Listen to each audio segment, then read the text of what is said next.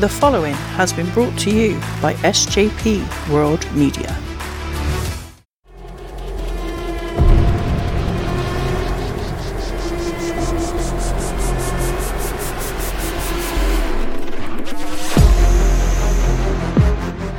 You people, what's with him? You know who I am, but you don't know why I'm here.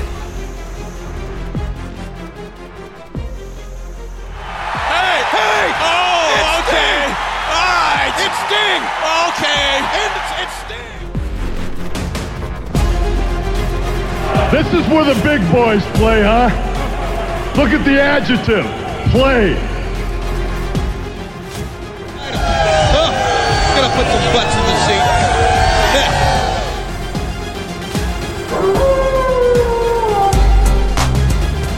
Self-high five. Woo! We've been hanging and banging, brother. You're next. Watch Real Monsters go at it live on WCW Monday Nitro, where the big boys play, every Monday night at 8 on TNT.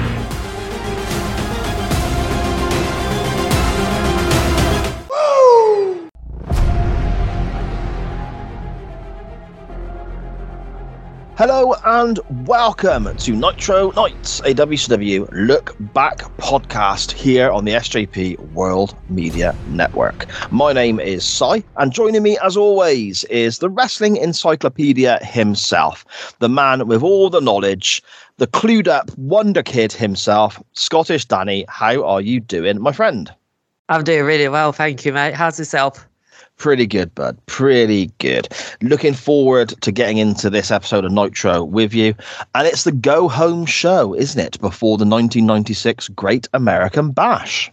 It really is, mate. And the big question is, what will be Scott Hall's surprise? Wow. Yes, interesting. We will find out shortly. The Nitro we are referring to first aired on Monday night, the 10th of June 1996, and the ratings for that particular evening, surprisingly to me, actually, was a very narrow win for Monday Night Raw.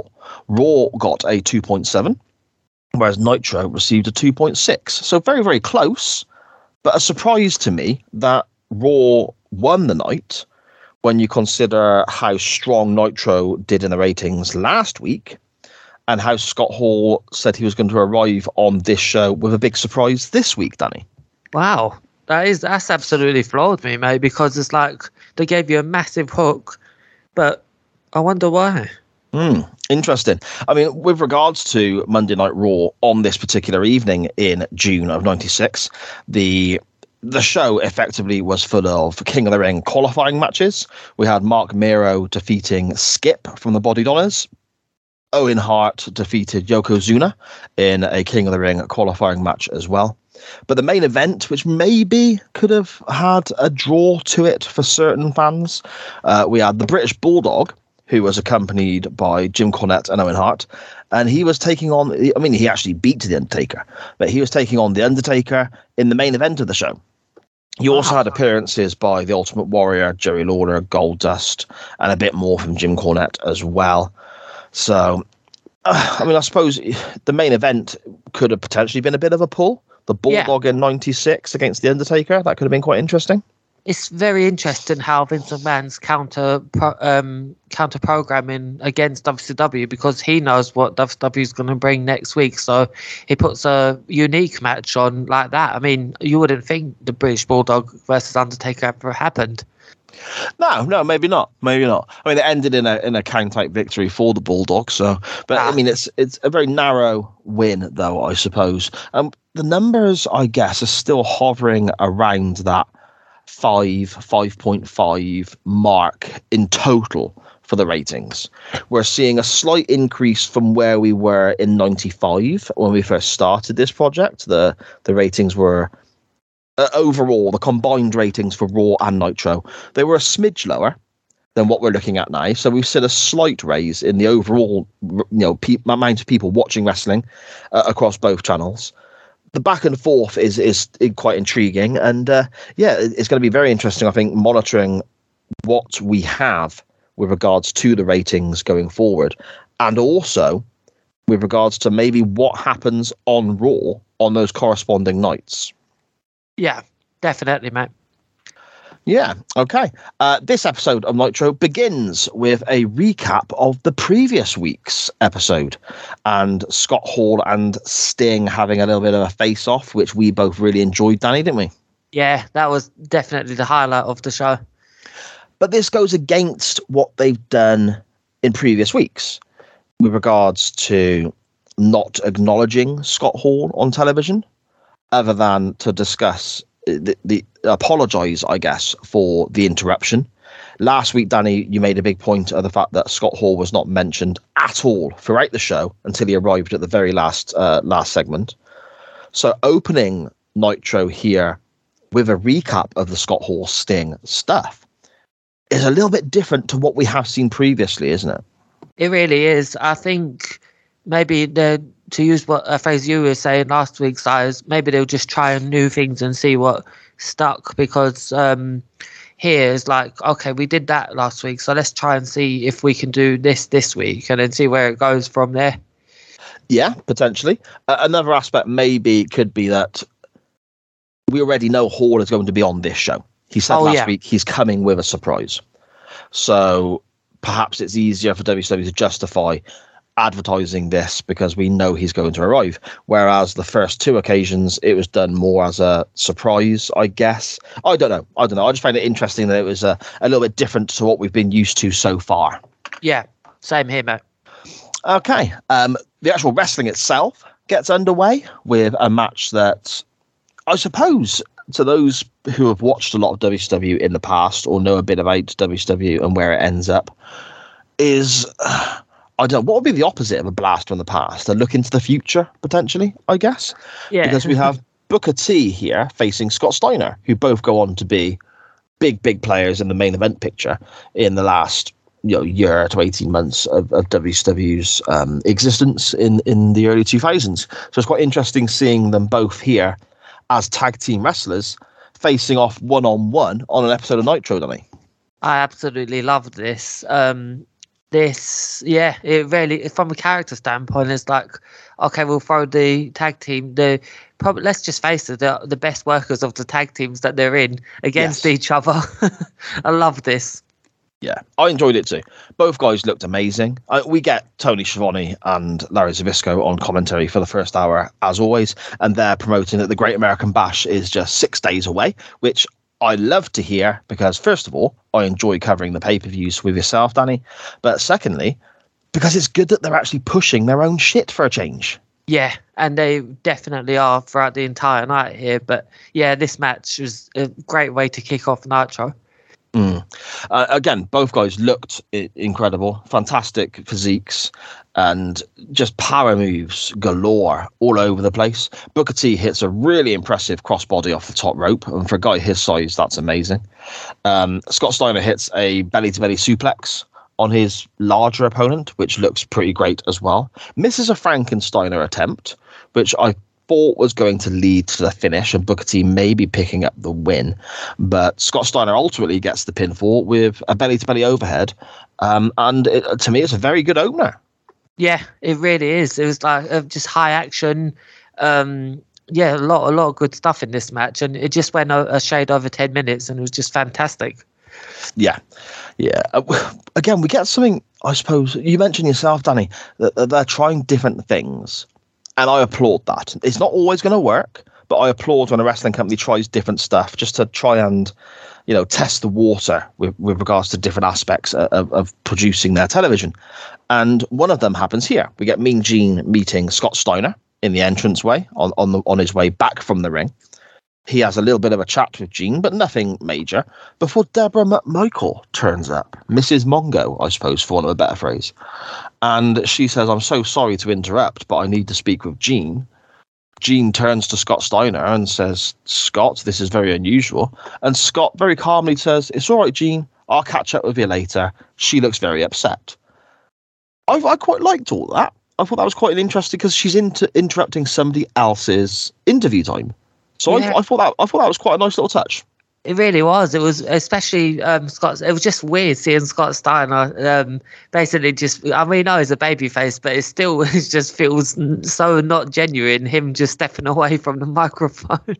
Yeah, when he's there saying, "It's all right, Gene. I can see she's upset," or she looks very upset, and I'm looking at her and I'm thinking, yeah, does she? Does she look upset? I mean, Deborah, I don't think acting is a strong point, especially in '96.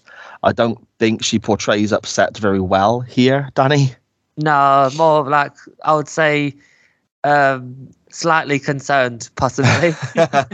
Mildly perturbed or something. Yeah. We basically get told from Deborah that she's concerned about Mongo, but not from the aspect of he might get hurt or he's stepping into a world that is new to him. She is concerned her husband, Stephen, as she refers to him as, Mongo McMichael, might go too far and injure somebody else, which again I thought was quite a nice little touch. It was, no matter how unbelievable that is, it was still a nice little touch. Yeah, there we go. But you know what? I really enjoyed this because it was the kicking point to essentially a show-long running storyline. Yeah, there was definitely a thread that ran throughout this episode of Nitro, and I thought it was very well done. And you're right, this is the starting point of that, Danny. So yeah, it is very good indeed. I mean, up next, we have a little bit more wrestling, which is fantastic, considering we're watching a wrestling television program. Danny, I'll ask you, first of all, what's your favourite ever Jim Powers match? Probably this one. I could not remember Jim Powers at all. This is the first time I've seen him. Okay, he did work elsewhere as well. He was WWF for a while and so on. But here we have Jim Powers taking on Diamond Dallas Page. And Page, again, even though we haven't seen him for a week or two at this time, Page gets a really big babyface pop from the crowd again. People are really happy to see him, aren't they?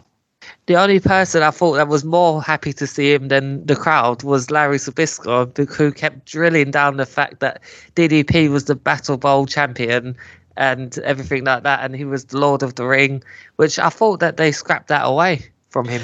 I'll tell you what, watching this back for the purpose of discussing it today with you for the show, this whole Battle Bowl champion, and he got a title match that was stripped from him, which Luger now has at the Great American Bash, and he's got a ring to show that he won the Battle Bowl and so on. I completely forgot any of that happened. I don't blame you, Si. I'm thinking, okay, Luger's facing the Giant. That's kind of where my interest or my memory stopped, to be fair. I forgot all of that ever happened. Yeah, it is a weird one, but yeah, we know DDP is going to go on to great heights, but it's just a bit of a weird stop and start for him. But Larry Zbyszko is definitely in his corner for this match. He is indeed. We're also getting the question of who is Diamond Dallas Page's benefactor asked again. Now, this is something that ran for a week or two, a little while back, Danny, I suppose. It wasn't on Nitro for a while, so we're getting that brought back to our attention. So I wonder if we're going to get more answers in regards to that. Yeah, the last time we heard about this was late March, April time. Okay. I'll take your word for it. Dallas takes control after a counter to an attempted backdrop by Jim Powers here. It's kind of punchy, kicky, which we kind of expect, I suppose, from DDP at this point in his career. He does hit a gut buster, though, which looked quite cool, before we get the inevitable diamond cutter to a pretty decent pop from the crowd when he hit that move. And DDP picks up the win. And to me, it's just another stepping stone in the build to getting the diamond cutter over, to Page winning matches again and talking about the benefactor again. And yeah, it's just another vehicle heading in that direction, isn't it? It really is, mate. But there's something, have you noticed about the first two matches? Go ahead. They're both clean finishes with actual wrestlers using their finisher. A bit different to what we had last week. Big time, mate. Big time. There we go. Something that we do get this week that we had quite a bit of last week, however, is video packages promoting various different aspects. And the first one here is for Chris Benoit, and he is obviously taking on Kevin Sullivan at the Great American Bash. And we have another video package here telling a bit more of the story between the Horseman, the Dungeon of Doom, building up to this Falls Count Anywhere contest between the Taskmaster and the Crippler at the pay-per-view. Danny, this one was a slightly different video package last week. It ran a little bit longer. There was a few more clips in it. Still buying into this? Absolutely, mate. I love this one as well. So much that I think I've recorded this on my phone because I wanted to watch it over and over again. Okay. So you're very much looking forward to this particular match then, I assume. Big time. This was on a Chris Benoit DVD, but just the match itself from the Great American Bash, and I just remember being so impressed by it. I can't wait to see, well, we're seeing the build-up now from it, and I'm loving the build-up, but I can't wait to see what happens afterwards. Yes, very good stuff. That's followed by another little promo video, and this time attempting to get Conan over. Now, this felt very ECW to me. ECW, quite famously, around in the mid-90s and so on, would put together video packages of certain wrestlers and certain tag teams to, some heavy metal music in the background and so on, and just play it on their TV so that when this guy finally debuted, you were excited to see him. Quite a clever old wrestling trope, but ECW did it very, very well to expose guys that they had working in their little part of the country down there. I got that kind of vibe from this Conan video. It was just showing lots of Conan's better moments in the ring over the last few weeks, a bit of music behind it, and then we get a backstage interview with Conan, and we're told he is going to defend the United States title at the Great American Bash against El Gato. Are you familiar with El Gato, Danny? No, not at all. Is Nor he me. I was going to say, is he someone we've seen before? I don't know. I think we will look into that when we see the pay-per-view itself next week on Nitro Nights. I'll do a little bit of research into El Gato, and I'll see if it is somebody that we are familiar with under a different guise. Definitely, mate. But I loved this Conan promo. He did seem fired up. Yes. Yeah, sometimes I think with Conan, especially in this guise, I mean, we know how Conan goes on to be. Especially, you'll be very familiar, Danny, with his role in TNA, of course, being a big TNA fan yourself. Yeah. In this guise, this kind of Mexican cartoon character, superhero-esque sort of styling to Conan, I think there are moments when I'm watching the guy wrestle and he doesn't look like he's really trying that hard. I'm in no position to judge properly. I've never been in the ring. I'm not a wrestler myself, but just from my opinion as somebody watching, who I like to think I know a little bit about the wrestling business just from outside looking in, it sometimes looks like certain moments of Conan's matches is almost phoning it in at times. Don't make us go back to uncensored, Si, please. Well, yeah, that is true. That is true. Up next, we have Sting, which is always great for us watching on television now, looking back, and also great for the live crowd because he always manages to get a great reaction and get people on their feet.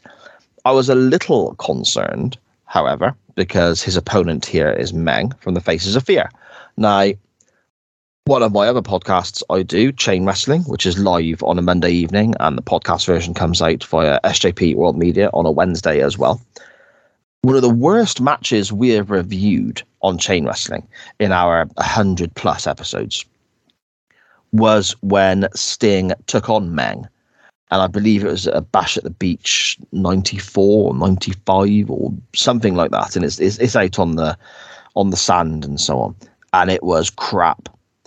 So I was a little concerned when I saw that Sting versus Meng was coming up next. But this is better than what I remember the other match being, Danny. How did you find this?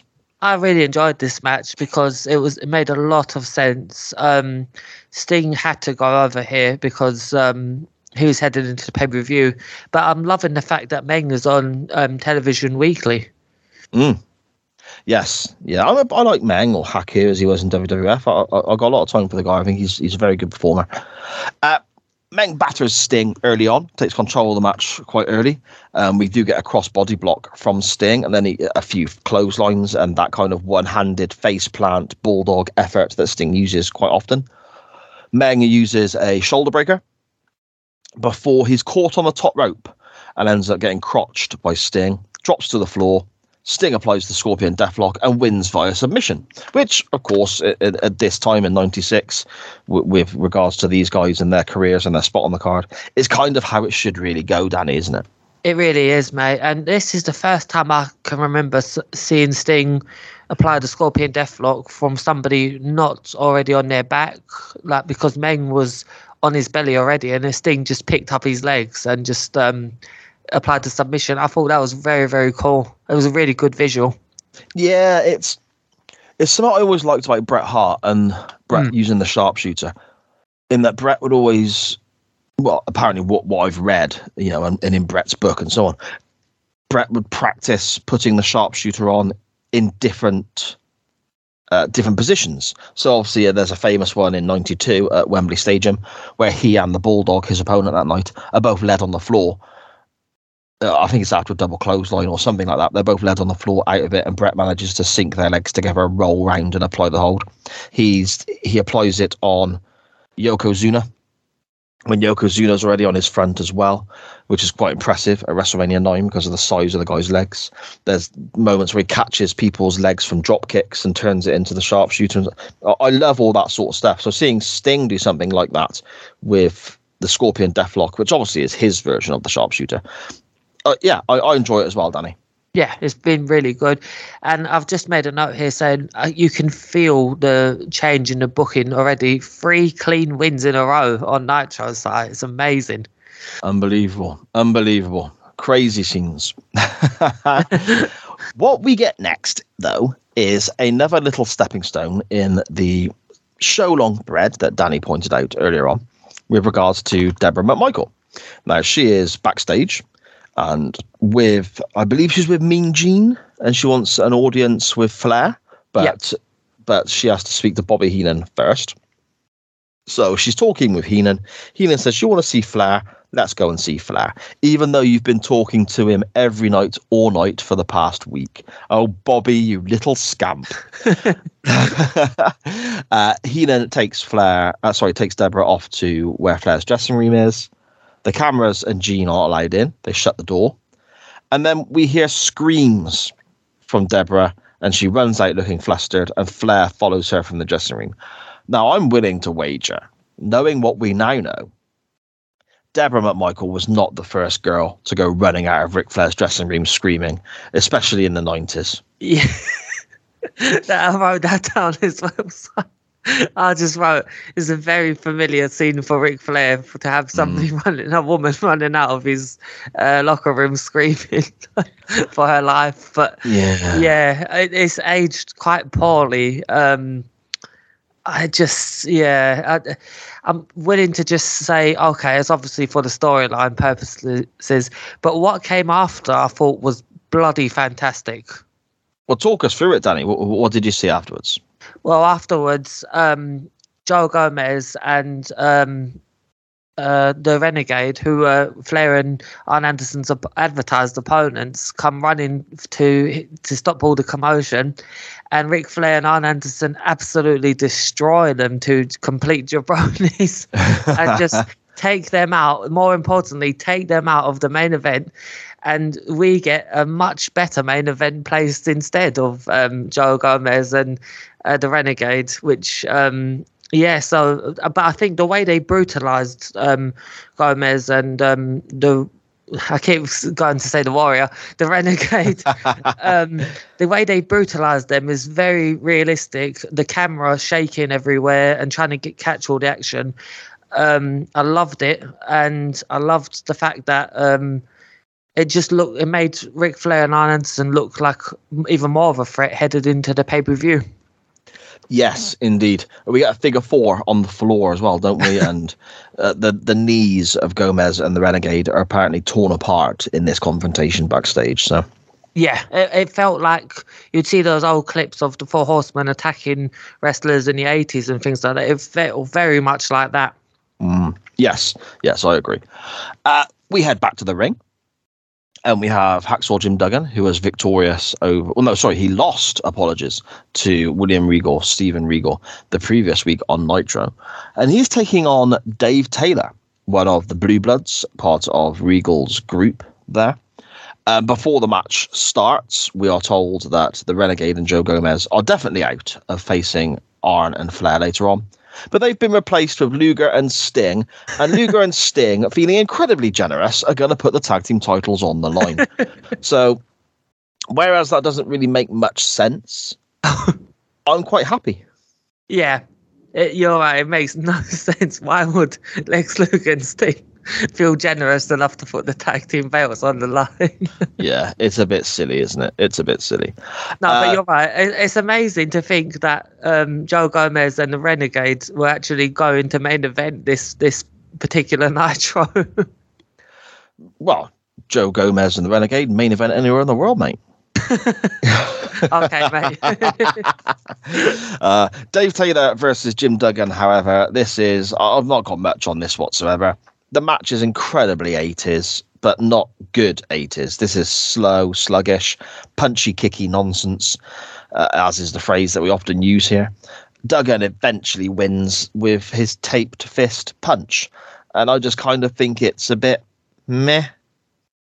I think we're leading to a Larry Zbyszko Jim Duggan match, because last week Zbyszko called out Duggan for using the tape, or trying to use the tape, and this week he just went on a tirade about it. Also, Jim Duggan punching Dave Taylor right in front of the referee buries the referee, doesn't it? It does. It's just all a bit silly. This whole, I mean, again, I love Duggan, as I've mentioned numerous times on the show, because when I met the guy, he was fantastic. I got to speak with him. He was just, I'm not going to tell the story again because I've gone into it numerous times, but yeah, I got a bit of a soft spot for Jim Duggan because of that. However, this whole taped fist thing, and yeah, this doesn't work for me, mate. Nah, me too, mate. But the fact that the referee saw it just kind of ruined it for me. I agree. Up next, we do get another promo vid, but I'm going to wager here, for those who are unaware, Danny and I never discuss the episodes or what's happened before we press record. We want our conversations and reactions and thoughts to be as organic as possible when we record Nitro Nights. So I don't know Danny's opinion on this before we sit down today. But I'm willing to wager this next video, this next promo, you loved and has got you excited, because we are looking at Rey Mysterio versus Dean Malenko for the WCW Cruiserweight title at the Great American Bash. Danny, what did you think? Absolutely loved it, mate. I'm loving these video packages for the most part. Obviously, we've got the Hulk Hogan ones, but yeah. But yeah, I'm loving the fact that, okay, we're selling you matches for the pay-per-view, but we can also sell you matches from a different angle by putting a video package out there, like the Chris Benoit, Kevin Sullivan match is being promoted via video package, and so is this for the Great American Bash. And I love it, the fact that, it's very 90s. It's good. I enjoy it. I mean, you're showing, especially with Mysterio and Malenko, I think, it's an advert for what they're good at. I mean, Mysterio, he can talk. We've seen it in the WWF. He can hold his own with regards to a promo. Malenko, you don't see that much of doing that. But their strong point is that they're wrestling. Their strong point is the matches these two can put on, especially at this point in their career. I mean, Mysterio goes on to have numerous fantastic matches his whole career. And even now, God knows how many years later, Mysterio is still holding his own in the WWE. Malenko, obviously, we know, has his health issues now. He retired many years ago. But Malenko goes on to have numerous fantastic matches all over the place after this. But here in 96, we've got Mysterio before the knee injuries really took their toll. We've got Malenko, who I'm gonna stick my neck out here now and say Dean Malenko in 96, I think, is one of the best wrestlers in the world. At that point, I think he is one of the top guys in the business with regards to in-ring content. I think he is that good. So when you've got guys like that, I don't think you need story. I don't think you need masses of segments telling a tale going into the contest. It's two incredibly talented wrestlers going after a championship, which is the pinnacle of their weight division. So they're taking this video, clips of Mysterio and Malenko being fantastic, putting it together and saying, there you go, that's what you're going to get at the pay-per-view. And I think that's a really nice change of pace to what we see in pro wrestling today. And I think it's a nice change of pace in what we see in some of the aspects of Nitro back then. We've got the whole Mongo McMichael and Deborah thread with Ric Flair running through this episode, telling a story with regards to their match. This is a different way of promoting a wrestling match on the same show. And I think it's really clever. Yeah, definitely, mate. And as you said, Dean Malenko isn't the best on the microphone, so why not just show his positives by doing something like this? Yeah, and it works for me. Yeah. I'd happily pay the pay-per-view price to see this match alone from that clip. Yeah, same, mate. Yeah. What follows is a little bit weird, because it can't be WCW and just be brilliant. It has to be a bit strange. We have Bubba here, the big boss man, with Jimmy Hart, and they're with Mean Gene. And they're talking about John Tenta and Shark, Avalanche, whatever they're referring to him as, getting kicked out of the Dungeon of Doom. And they're going to, have a match with him and do this, that, the other, and take him on at the pay-per-view and all this sort of stuff. But what makes it quite strange is that Big Bubba still has John Tenta's hair. Now, I can appreciate it's part of the gimmick. It's all about the fact that he's cut his hair. But look at this in context now. We're looking at how they're trying to make Nitro. They're trying to add a lot of realism into WCW's television and Nitro and so on. Something that Eric Bischoff speaks quite openly about whenever you hear interviews with him. That was a real big point he was trying to push forward, the realism of Nitro in comparison to the cartoony WWF at the time. So if you look at it from a realism standpoint, why is Big Bubba, what is it now, 2 weeks later, 3 weeks later, still walking around with a handful of Earthquake's fucking hair? I have no idea, mate. But yeah, I think it's just WCW, isn't it? It's just a bit silly for me. But again, it's that little throwback. And I think this segment here, the fact that it follows that brilliant video of Mysterio and Malenko promoting their match at the Great American Bash. There's two ways of looking at it for me. With regards to WCW and the WWE, WWF, whatever, they're massive, huge international companies, and they're trying to cater to so many different tastes. This is why ECW never raised up to that level, because ECW is catering very much to a niche audience with regards to the hardcore aspect. And of course, they had the cruiserweights as well, and there were other things going on, but they didn't branch out into other territory. They stayed very much what they were good at. They did well, and they stayed within that, and that's why they never really hit the heights that they perhaps could have if they'd been a little bit more open-minded with regards to their product, in my opinion. Anyway, here at WCW, I understand they've got different audiences, different ages, and different tastes to cater to. But how different is these two moments here? You've got Mysterio and Malenko being advertised, and this clip of fantastic wrestling and this move and that move, and it's so fast, and it's like, wow, I must watch this. This is something I've never seen before. And then we cut back to Bubba holding John Tenta's hair whilst Jimmy Hart cackles away like a little cartoon villain. It's just night and day to me. It's just two completely different aspects of the wrestling business in this little 10-minute bubble, Danny. Yeah, there's a perfect way of putting it, mate. Is night and day. It's just a very dark night, isn't it? But yeah, out of this, we learn that we're getting Big Bubba Rogers versus John Tenta at the pay-per-view. Yeah, and again, it's something different. I mean, I know wrestling fans. I mean, granted, they're older than me, so maybe they are potentially set in their ways. But I know wrestling fans who are not interested in watching small guys flip around the ring. They want to watch big monsters fight it out. So I appreciate that they have to be catered to, as much as, say, someone like myself who wants to watch Dean Malenko stretch a guy for 20 minutes. Yeah.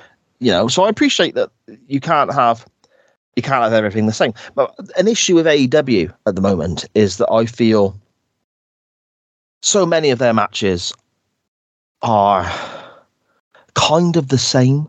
You're going to get planches, you're going to get dives, you're going to get moonsaults and flips and super kicks. And that tends to happen in so many of their matches that it doesn't cater for everyone's taste. And I think WCW here are doing the opposite to that. You've got the cruiserweights. You've got, obviously, Flair and Arn taking on the celebrities. You've got the big tag match that's been advertised of Fire and Ice versus the Steiners. And then you've got these two big monsters from the 80s who, in theory, are going to be slapping the shit out of each other in Bubba and John Tenta. Not all of it is to my taste, and I don't doubt for a second when we watch the pay-per-view I'm going to be critical of certain aspects I don't enjoy. However, they're trying to cater to the much wider scope of fans, I feel. Yeah, that's a great way of putting it, mate. But it's like we saw John Tenta versus Big Bubba last week on Nitro, and it just absolutely shit the bed. So I'm just hoping that the pay-per-view match will be a lot better. Yeah, hopefully they're saving it for the pay-per-view. Yeah. We'll find out next week on Nitro Nights. We go to an ad break after seeing Mean Gene with Jimmy Hart and Bubba and the handful of hair. We go to an ad break, and then we come back from the ad break, and Little Gene has been doing a lap of the arena. He's ran from where he was back to the entranceway of the ring, so he's running about all over the place. He's earning his few quid this evening, his old Mr. Oakland. And he's now talking to Scott Norton, who is coming out for his match against the Giant after the Giant destroyed him last week. But before we get to that contest of Norton versus the Giant, we have our countdown for hour 2, Danny. This was a lot better. Better. At least it wasn't in a match. So I've got to give him credit. Worked better this week, didn't it? Big time, mate. Big time. Yeah, definitely so.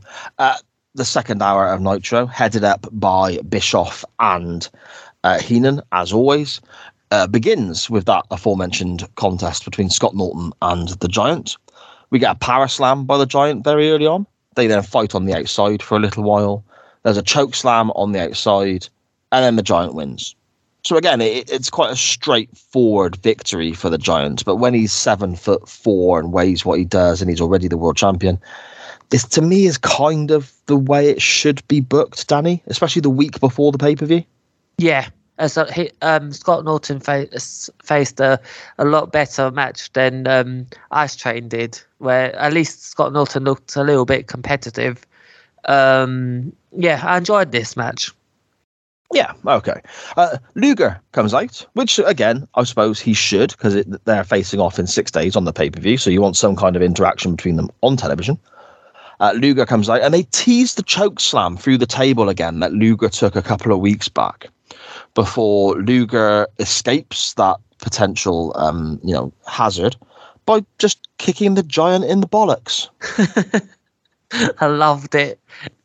And I loved when he just grabbed the champagne bucket and just lobbed it on the Giant and then just walked off. And we'll see you at the pay-per-view.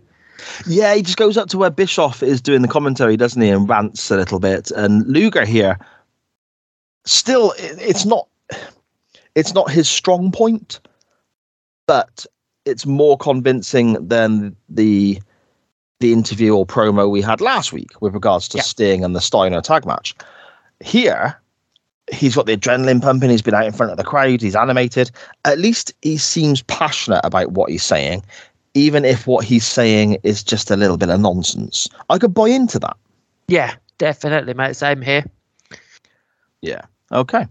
Following that, then, we have Steven Regal wrestling again. And Regal is facing a very, very, very young Billy Kidman here, Danny. I was shocked. I did not know this is how Billy Kidman came into WWE. I just always assumed he came in with the Flock.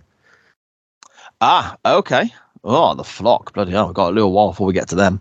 Yeah. Kidman here, especially looking about 8 years old, it really did surprise me to see him here. Yeah, incredibly young looking Billy Kidman. Kidman starts the match very quickly, but misses a 450 attempt. I think it was a 450. He ended up doing a 450 onto his front. So I'm assuming that was the match he was the move he was trying to complete. Before Regal basically just gets him to tap out, and it was over so incredibly quickly. But again, to me, it's not that negative a thing because Sting comes out, Sting slaps Regal, and we have a bit of nonsense between them two. Again, hyping the pay-per-view. It works. It does, mate. But an important question to ask you, Si. Okay. Will Sting now be fined for slapping Regal? No, we established this last week, mate. This is on Nitro. Fair enough. You can slap on Nitro, mate. We said this last week, didn't we? You can't on main event. They're much stricter on main event. No slaps there, my friend. No slaps on the weekend TV. Fair enough, mate. But yeah, it just even though there wasn't much of a interaction between the two, it was so good to see that they're hyping everything on the pay-per-view. All the big matches are being hyped, and even all the little matches as well. Yeah, I mean, they've got this extended TV program, haven't they? They've got this 2-hour Nitro now. So to me, this is how they should be using their TV time.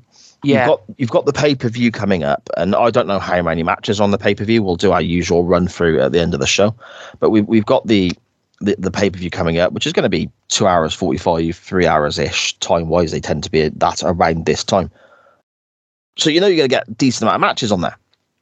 Promoting each match individually, why the hell not? You've got the extra TV time. Why not use it in this way? I sometimes watch. Well, I was going to say I sometimes watch Raw, but I'd be lying. I haven't watched Raw in a long, long time. But when I was still watching WWE on a weekly basis, you used to find that they had this 3-hour mammoth TV show and a pay-per-view coming up that weekend. They might take the time to promote 2 or 3 matches. Yeah. And you got 3 hours of TV. So why not put more investment into the lesser characters or lesser storylines? And here, I think WCW... and Kevin Sullivan, who's booking, and Bischoff, who's obviously in charge at the time, is doing a fantastic job of building towards this pay-per-view. Yeah, they really are. I mean, it's the whole night was getting this, so really, really impressed. Yes, it's great stuff. Oh, let's see. Here we are singing its praises, and I'm just looking down my notes, and I can see the little red line which says, the next match. And... yeah, we're singing the praises of this, and it just takes a bit of a nosedive for me now. Because I'm not going to lie, Danny, I really don't care about the Nasty Boys at this point. Yeah, this, you say nosedive, extreme nosedive, isn't it? It's like, okay, we've had a brilliant first hour, and we've gone a little bit into the second hour. We're doing really well. We've had a brilliant Billy Kidman versus Lord Steven Regal match.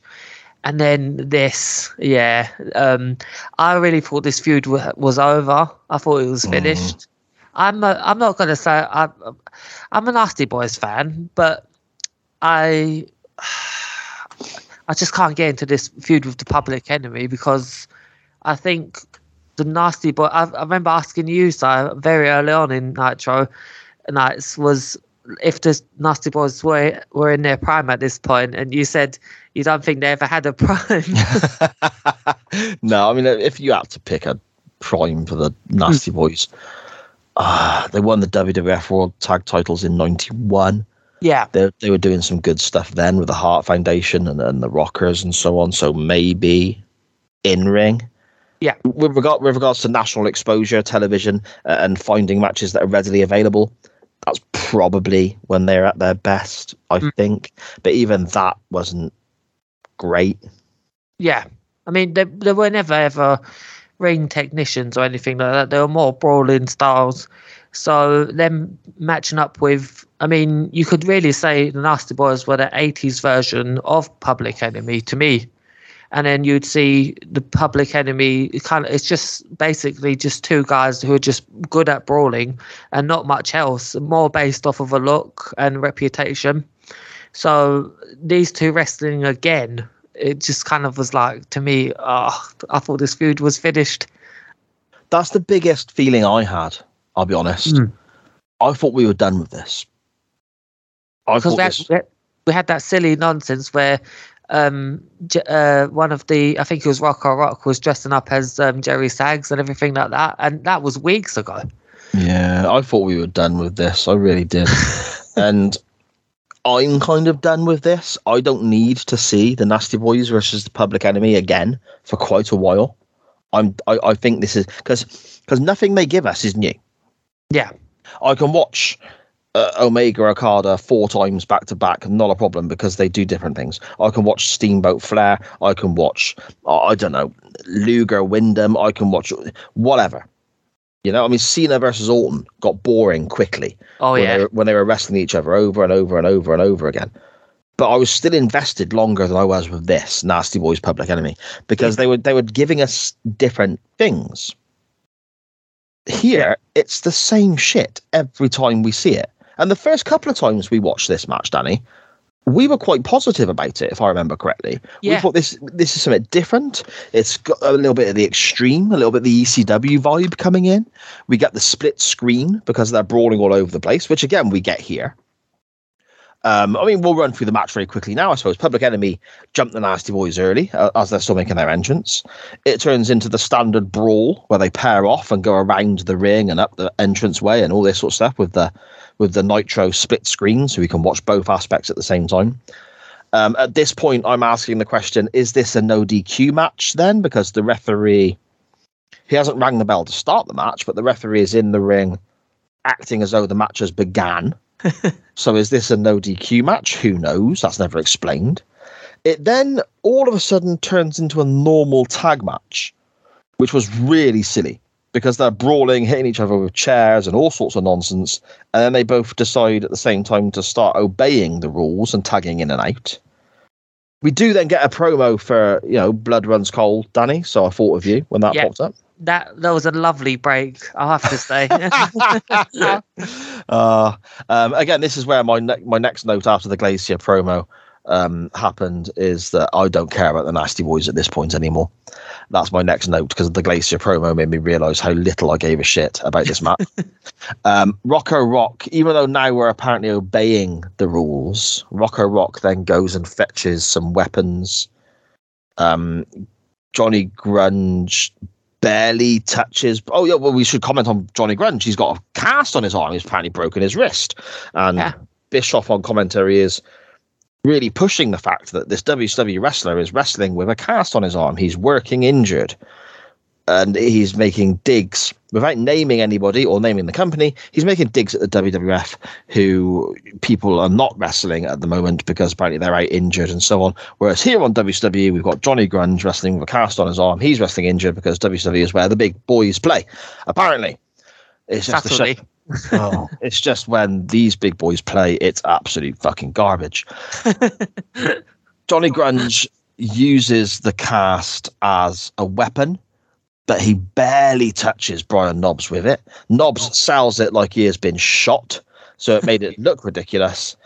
The match then ends on a DQ, but we had the mad brawl at the beginning, which then turned into a normal match, but then more weapons became involved, and the match then ends at a DQ. It makes no sense. It's absolute shite. I'm confused. Yeah, I mean, I feel your frustration, side, because they were doing so good up to this point. Every match had a clean finish. Even if you look at the Hacksaw Duggan Dave Taylor match, that had a clean pinfall as a win. And then we have a DQ here. But this made sense to have a DQ because it seems like neither of these teams want to put each other over. I don't mind a match ending with a DQ. I think there's a time and a place for it. Count out finish, DQ finish, a match being thrown out because the referee loses control, whatever. Yeah. I'm okay with all of that. As long as it's not every match on the show, because it cheapens the whole product. Yeah. And as long as it doesn't directly affect the blow-off, I guess, of a big feud or a title contest or something. If it's the end of a feud or what you've been building towards, then you need to have a clean finish there, in my opinion. Every match is different. Every situation is different. Context is important, of course. However, here, I don't get it. It's not going to hurt the Nasty Boys, them getting beat. It's not going to hurt Public Enemy, in my opinion, getting beat. You could go either way round because I don't give a shit about either of them. So it doesn't really matter to me. However, it's ended on a DQ when they've already been brawling and using weapons for God knows how long beforehand. And then they bring more weapons out. And then the ref just decides, you know what? I've had enough. I mean, don't get me wrong. I've had enough. But this is, it just makes no sense. Yeah. I'm just praying to the wrestling gods that we don't get this at the pay-per-view.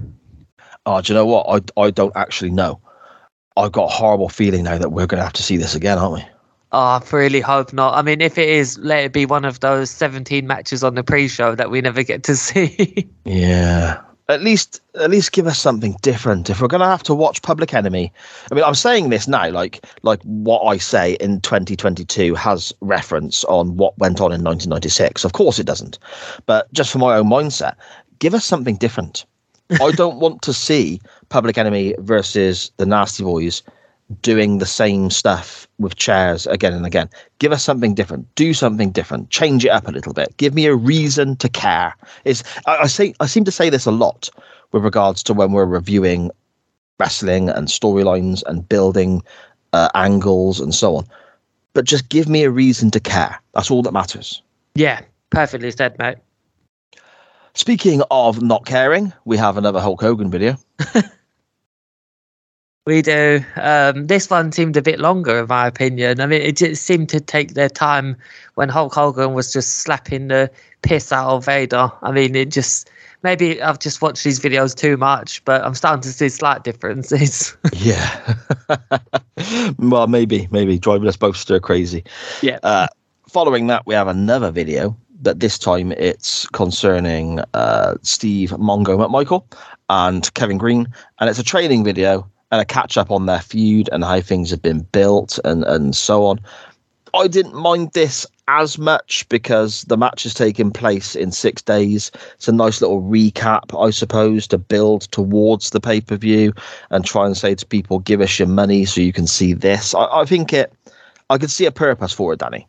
Yeah, me too, mate. And I'm happy that we got to see Macho Man again, even if it was a pre-tape. He was in this little video, and he was definitely looking intense and looks like he's going to attack Bobby Heenan.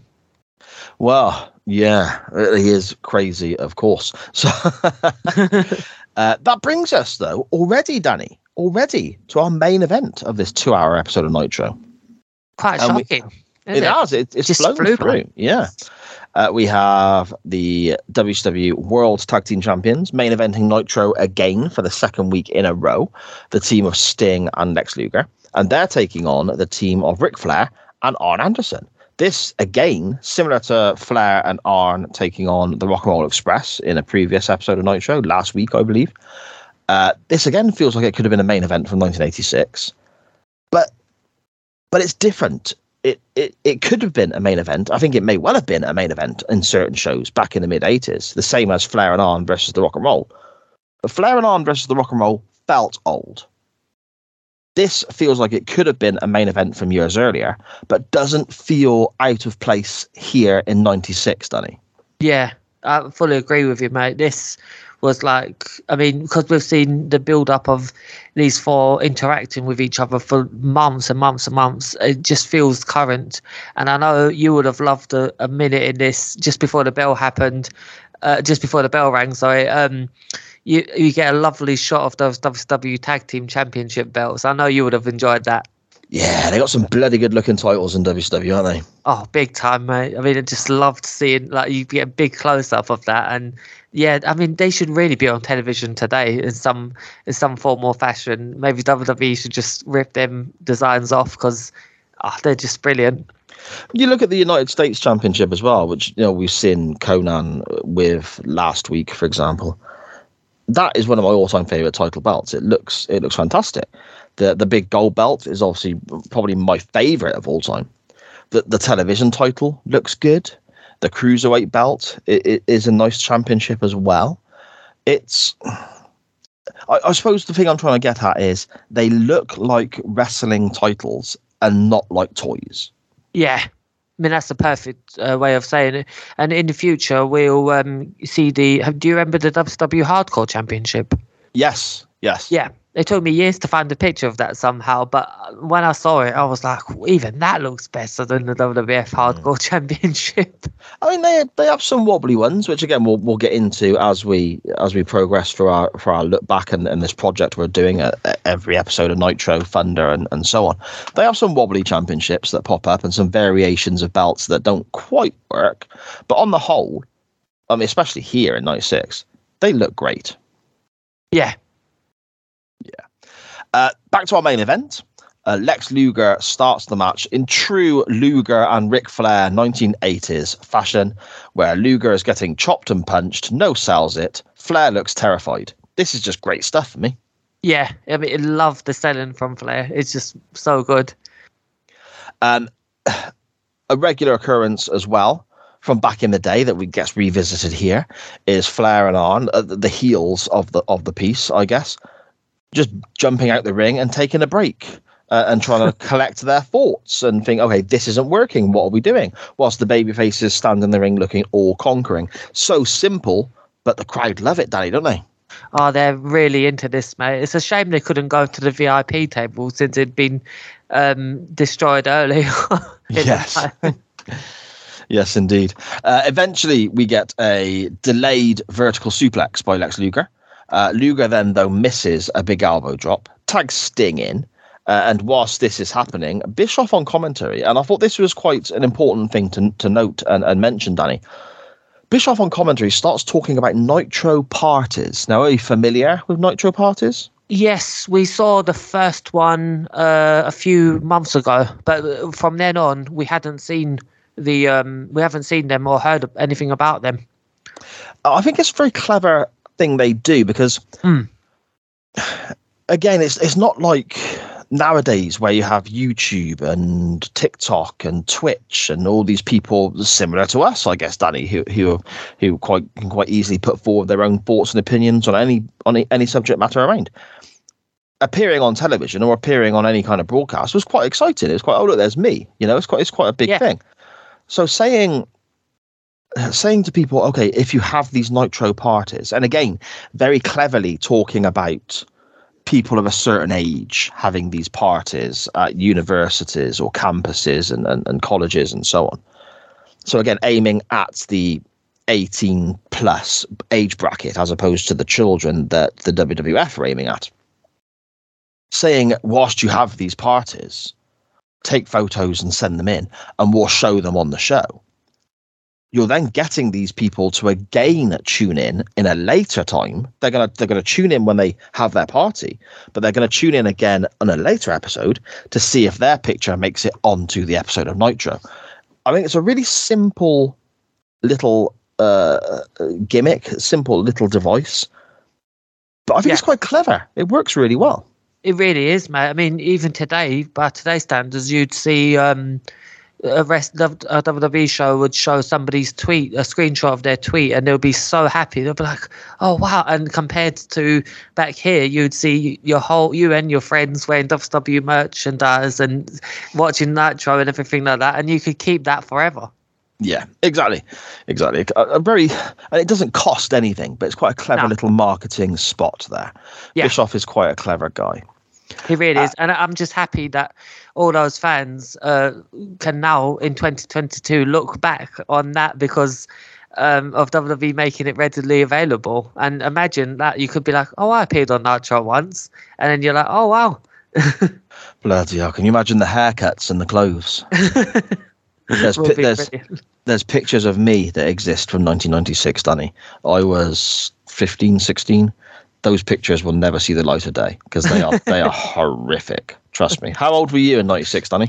I was 5. Oh, fuck off, Danny. Back to our main event. Sting works over both the bad guys for a little while. So Flair and Arn go for another little timeout on the outside. Flair gets caught on the top rope when the action restarts, which is standard Ric Flair, isn't it? And he ends up getting thrown across the ring. He then takes a superplex from Sting, which I thought looked incredible because they didn't just do the adage of, standing on the middle rope and suplexing the guy over the top. Both Flair and Sting were on the top rope down to the ring. So that always spectacular, Danny.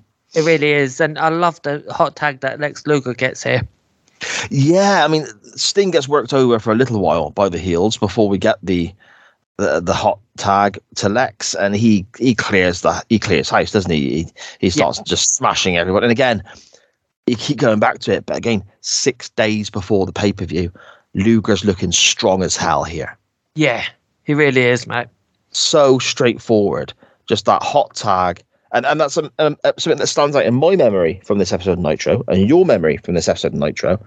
That's the challenger for the world title beating up two guys the caliber of Arn and Flair. And again, how many tag matches have we watched in our lives? Hundreds. And you always see the hot tag and the guy comes in and clears house.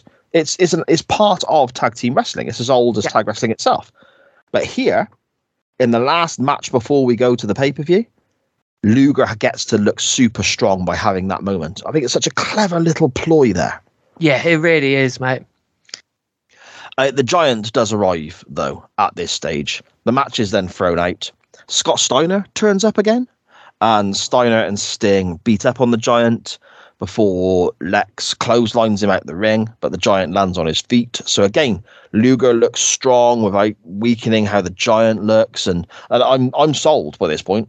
I'm thinking 1996 me wants to see this main event. Yeah, I mean, I love the fact that when Scott Steiner, Sting, and Lex Luger teamed up on the Giant, the crowd went absolutely mental, didn't they? Yes, indeed. And that's kind of the end of the action for this episode of Nitro. And as is normal, I guess, with this television show, we go back to the commentary table for a little recap from Eric Bischoff and Bobby Heenan. Heenan is again ranting about Randy Savage, but then quickly departs when Scott Hall arrives. Hall talks to Bischoff and starts talking about you getting the three guys, and we are coming down, we are taking over. And then he does this kind of weird little point. He's pointing behind him. And Bischoff there, the one thing that takes me out of this moment, Danny, is when Bischoff is saying to Hall, what's this big surprise? What's your surprise? And then the camera cuts back a little bit and we see Kevin Nash arrive, the WWF's Diesel, as he was known as at this point in his career. And Nash stands behind Bischoff. The crowd are reacting. We can hear it at home. There's no way Bischoff cannot hear that reaction, in the arena. Yeah. And Scott Hall is pointing behind Bischoff and going, look there. Up to that point, fantastic. Bischoff oversells it a bit for me here. Bischoff then starts saying, what? I'm here. I'm right here. When that wouldn't happen, you would react to the crowd and Hall saying, look behind you. I think he was stalling for time to make sure that Nash got in the right place. So when he turned around, he wasn't just walking up the steps or something. Ah, okay. That's interesting. That's just my assumption, because it was like, you see it sometimes in wrestling matches as well, when like the wrestler, someone's supposed to be getting attacked from behind, they'll give their attacker like a couple of seconds of like looking at the crowd. It's kind of like pantomime, where it's kind of like, we'll give him a couple of seconds just to make sure he's there. And then when he turns around, Nash is there. But instead, Nash tapped him on the back, didn't he? Yeah, that is quite interesting. That didn't even enter my mind. I suppose it does make a little bit of sense there. Yeah. And maybe Bischoff was waiting for the tap on the shoulder. It's all hypothetical. I mean, we don't know why. But I do think you're right about Bischoff overselling, because it was like, he's done such a brilliant job of, don't want to say underselling, but he's being right on point with the Scott Hall storyline so far. And this is kind of comedy. Yeah, it was a little bit more sports entertainment than reality based, I guess. But I mean, I'm really nitpicking, mind. I'm pointing that out because it does take me out of it for a moment, but it's still bloody brilliant. Yeah. Big time, mate. Especially he just shows up wearing all black, wearing a hat, and it's like, isn't that Diesel from WWF? And that's what everyone would have been thinking as well. Yeah. That's what everyone tuning in would have been thinking. Nash then cuts a promo. And again, we know a couple of lines from it because it's what's replayed over and over and over again. The famous one being, this is where the big boys play, huh? Look at the adjective, play. When the word play isn't actually an adjective at all. But there we go. I love that fact. It's... That's the famous statement from it, not because of the sort of little, snafu with regards to the English language there, but with regards to it being quite, historic. This is Nash's first words on WCW television. This is his first big statement. The promo actually goes on for a bit longer than people realise, though, Danny, doesn't it? Yeah, it does. I've written that down as well. It was like, he doesn't just show up, make the challenge, and then leave.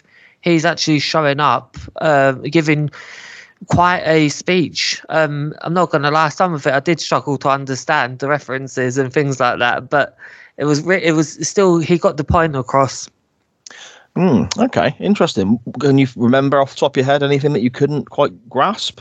I believe he made a reference to maybe a sports star or a celebrity or something like that, and I just couldn't grasp it. I was like, okay, yeah. I don't know if you, yeah, sort of pop culture references for that time, I guess. Yeah. Okay, no, that's fair enough. The WWE DVDs always cut that away because that's the first time I've ever seen that. Yeah, something else that is really interesting to take away from this as well. I mean, I know, obviously, what happens at the Great American Bash with regards to Nash and Hall and so on.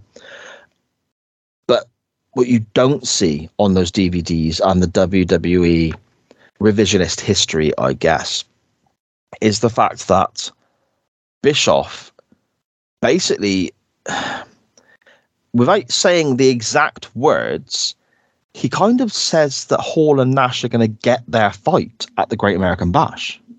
Yeah, that's a great point, mate. He kind of says, okay, you want to fight at the Great American Bash, you want to fight, come to the Great American Bash. He invites them to the Great American Bash. And he kind of, without saying it, basically hints at Hall and Nash are going to get their fight, get their opportunity at the Great American Bash, which I think, again, it's a bit naughty on one aspect, but it's a business and you're there to sell pay-per-views, you're there to sell tickets. He's not said this is going to happen, but he's put that little seed in people's minds. Yeah. Which, again, when you add to the fact that you've got Lex Luger looking strong, taking on the Giant, you've got Sting on the card as well. You've got the Steiners, who are hugely popular. You've had this brilliant video package of Mysterio versus Malenko for the Cruiserweight title. And now you're getting told, oh, hang on, Hall and Nash are going to be there. That bit I know. But they might be getting their fight that night as well. Yeah, that's enough for me to part with my money, book the pay-per-view. It's so cleverly done. It is, mate, and they've done it right at the end of Nitro as well, so it's really, really cool. Yeah, exactly. But that kind of brings us to the end of that episode of Nitro again. Danny, plus points and negatives, woos and oh brothers, my friend. Woo! Brothers, brother. Woo! Brother. First or second? I'll go second this week, sir. Okie doke. My oh brother this week, my negative, will be no surprise to anybody at all. It's the Nasty Boys versus the Public Enemy. I've literally just got a note here that says fucking yawn. Yep. Danny, your oh brother, your negative? It 100% has to be the same thing. I mean, it just went on too long. I mean, for a squash or something like that turned into a brawl that turned into a normal match and then a brawl again, it just went on way too long. Yeah, totally. My woo, my plus point, my highlight of the episode. There's a lot here. This episode was very good, but I think it's so difficult to get away from what we're seeing on the weekly basis, on the weekly television now, that is exciting and makes us want to watch more, it's so difficult to get away from that, regardless of how great other aspects of the show may be. My woo, once again, involves the invasion storyline. It's Kevin Nash arriving, because it's just such a cool moment. Yeah, it's iconic, isn't it? It's like, oh, wow, here's the other chapter of the NWO book. My woo would be, throughout this entire Nitro episode, we had clean finishes, or finishes that made sense, like a match getting thrown out or the Nasty Boys Public Enemy mess. But it seemed, you can, I gave you a WhatsApp earlier and I said, you can feel the change of the booking 100%. I mean, since Scott Hall arrived, they have really fired things up. And yeah, the finishes, I'm a massive fan of finishes making sense. Everyone made sense here. Yeah, I think for a go home episode of the weekly wrestling television, for the go home episode before the pay-per-view, your last opportunity on the big network TV show they have to plug the pay-per-view that weekend, I don't think they could have got it much better than this. Yeah, but I am going to make a request of you, Si. Okay. I think you should go and watch the Saturday night or whatever shows you can find that happen before the Great American Bash, because that's what I'm going to do straight after this recording, because I want to know what else little hints that they threw in there. Maybe they threw in something else about Scott Hall or Kevin Nash. Interesting. I imagine you'll be able to find the Saturday night on the network. I'm not sure you'll find much else. Yeah, I'll have a deep look. There's got to be some written reports of it or something, because I'd really want to see if they had to clarify that Scott Hall and Kevin Nash were not going to be wrestling or something like that. Again, though, I think it's very clever in that they've not been named still. Yeah. There's still no reference to Nash and Hall. There's still no reference to Razor or Diesel. It's just we're taking over. And that we insinuates it's the WWF. It hints at it being the WWF. And in a similar way to them saying, we'll be at the Great American Bash, it hints at things happening without saying it's going to. So there's always a get out with regards to that. And I think it's just really cleverly done and put together with regards to all of that. The episode overall, then, Danny, hit, miss, or middling? Massive hit, Si, this one. Yes, this is amongst the best Nitros we've watched. And yeah, big hit, mate. Yeah, I agree with you. Big hit. Absolutely fantastic stuff. It's just, I'm really, really enjoying it. Obviously, our next episode of Nitro Nights is covering the 1996 edition of the Great American Bash, because we run in date order, covering everything that they released. Well, Saturday night aside, obviously. As always, with our go home episodes, I asked Danny, what can you remember is on the card? So, Danny, Great American Bash. What's on the card, my friend? So, from what I can remember, we got the Giant versus Lex Luger. I know we've got Rey Mysterio versus Dean Malenko. I know we've got Regal versus Sting. And probably the match I'm most looking forward to is Benoit versus Sullivan. And the big tag team match of Ric Flair and Arn Anderson versus Mongo McMichael and Kevin Green. Now, I don't know if there's any more matches, but that's all I could remember at the end of the second episode. Well, that's five. That's five matches that you've mentioned there. We do have the Steiners versus Fire and Ice. Oh, yes. That was mentioned, I believe, last week, wasn't it? On Nitro. So that's 6 matches. Plus, we have the promise of Nash and Hall being there.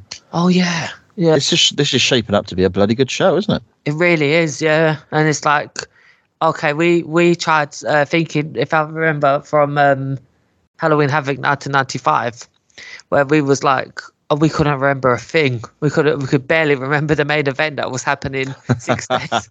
And now we can name off 5 matches, maybe not all of them, but we can name off like 5 matches like that. And we're really looking forward to the Great American Bash, mate. I'm definitely watching it early. Yeah, I'm excited too. But before we get there and before we depart today, Danny, we need to let everyone know whereabouts they can hear your glorious dulcet tones discussing all sorts of goodness on your other content and podcasts, my friend. Where can people find you on Twitter, and where can people find your excellent work?